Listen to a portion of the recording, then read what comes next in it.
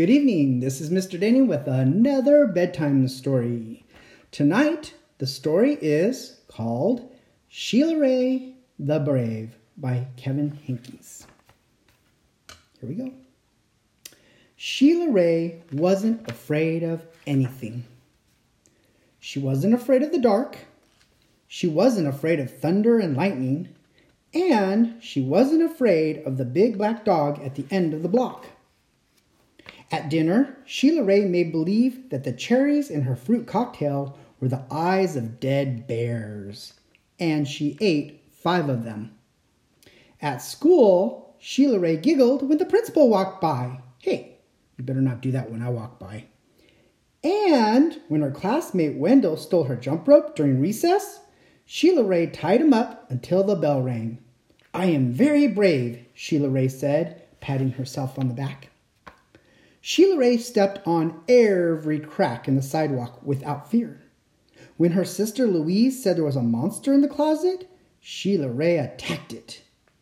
And she rode her bicycle no-handed with her eyes closed. "Yay! Yay! Shelia Rae!" her friends yelled, clapping their hands. One day, Shelia Rae decided to walk home from school a new way. Louise was afraid to. "You're too brave for me," Louise said. "You're always such a scaredy cat," Shelia Rae called. "Am not," whispered Louise. Shelia Rae started off skipping. "I am brave," she sang. "I am fearless." She stepped on every crack. She walked backwards with her eyes closed. She growled at dogs and bared her teeth at stray cats.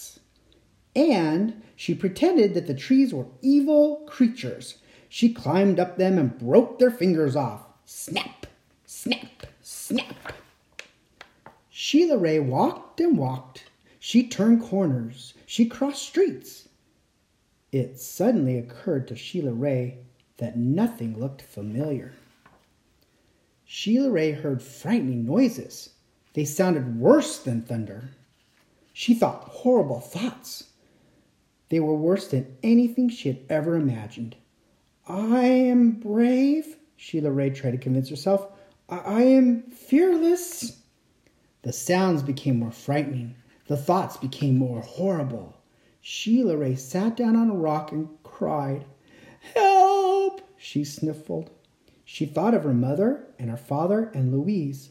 "Mother, Father, Louise," she cried. "Here I am," a voice said. "Louise!" Shelia Rae hugged her sister. "We're lost," Shelia Rae said. "No, we're not," said Louise. "I know the way home. Follow me."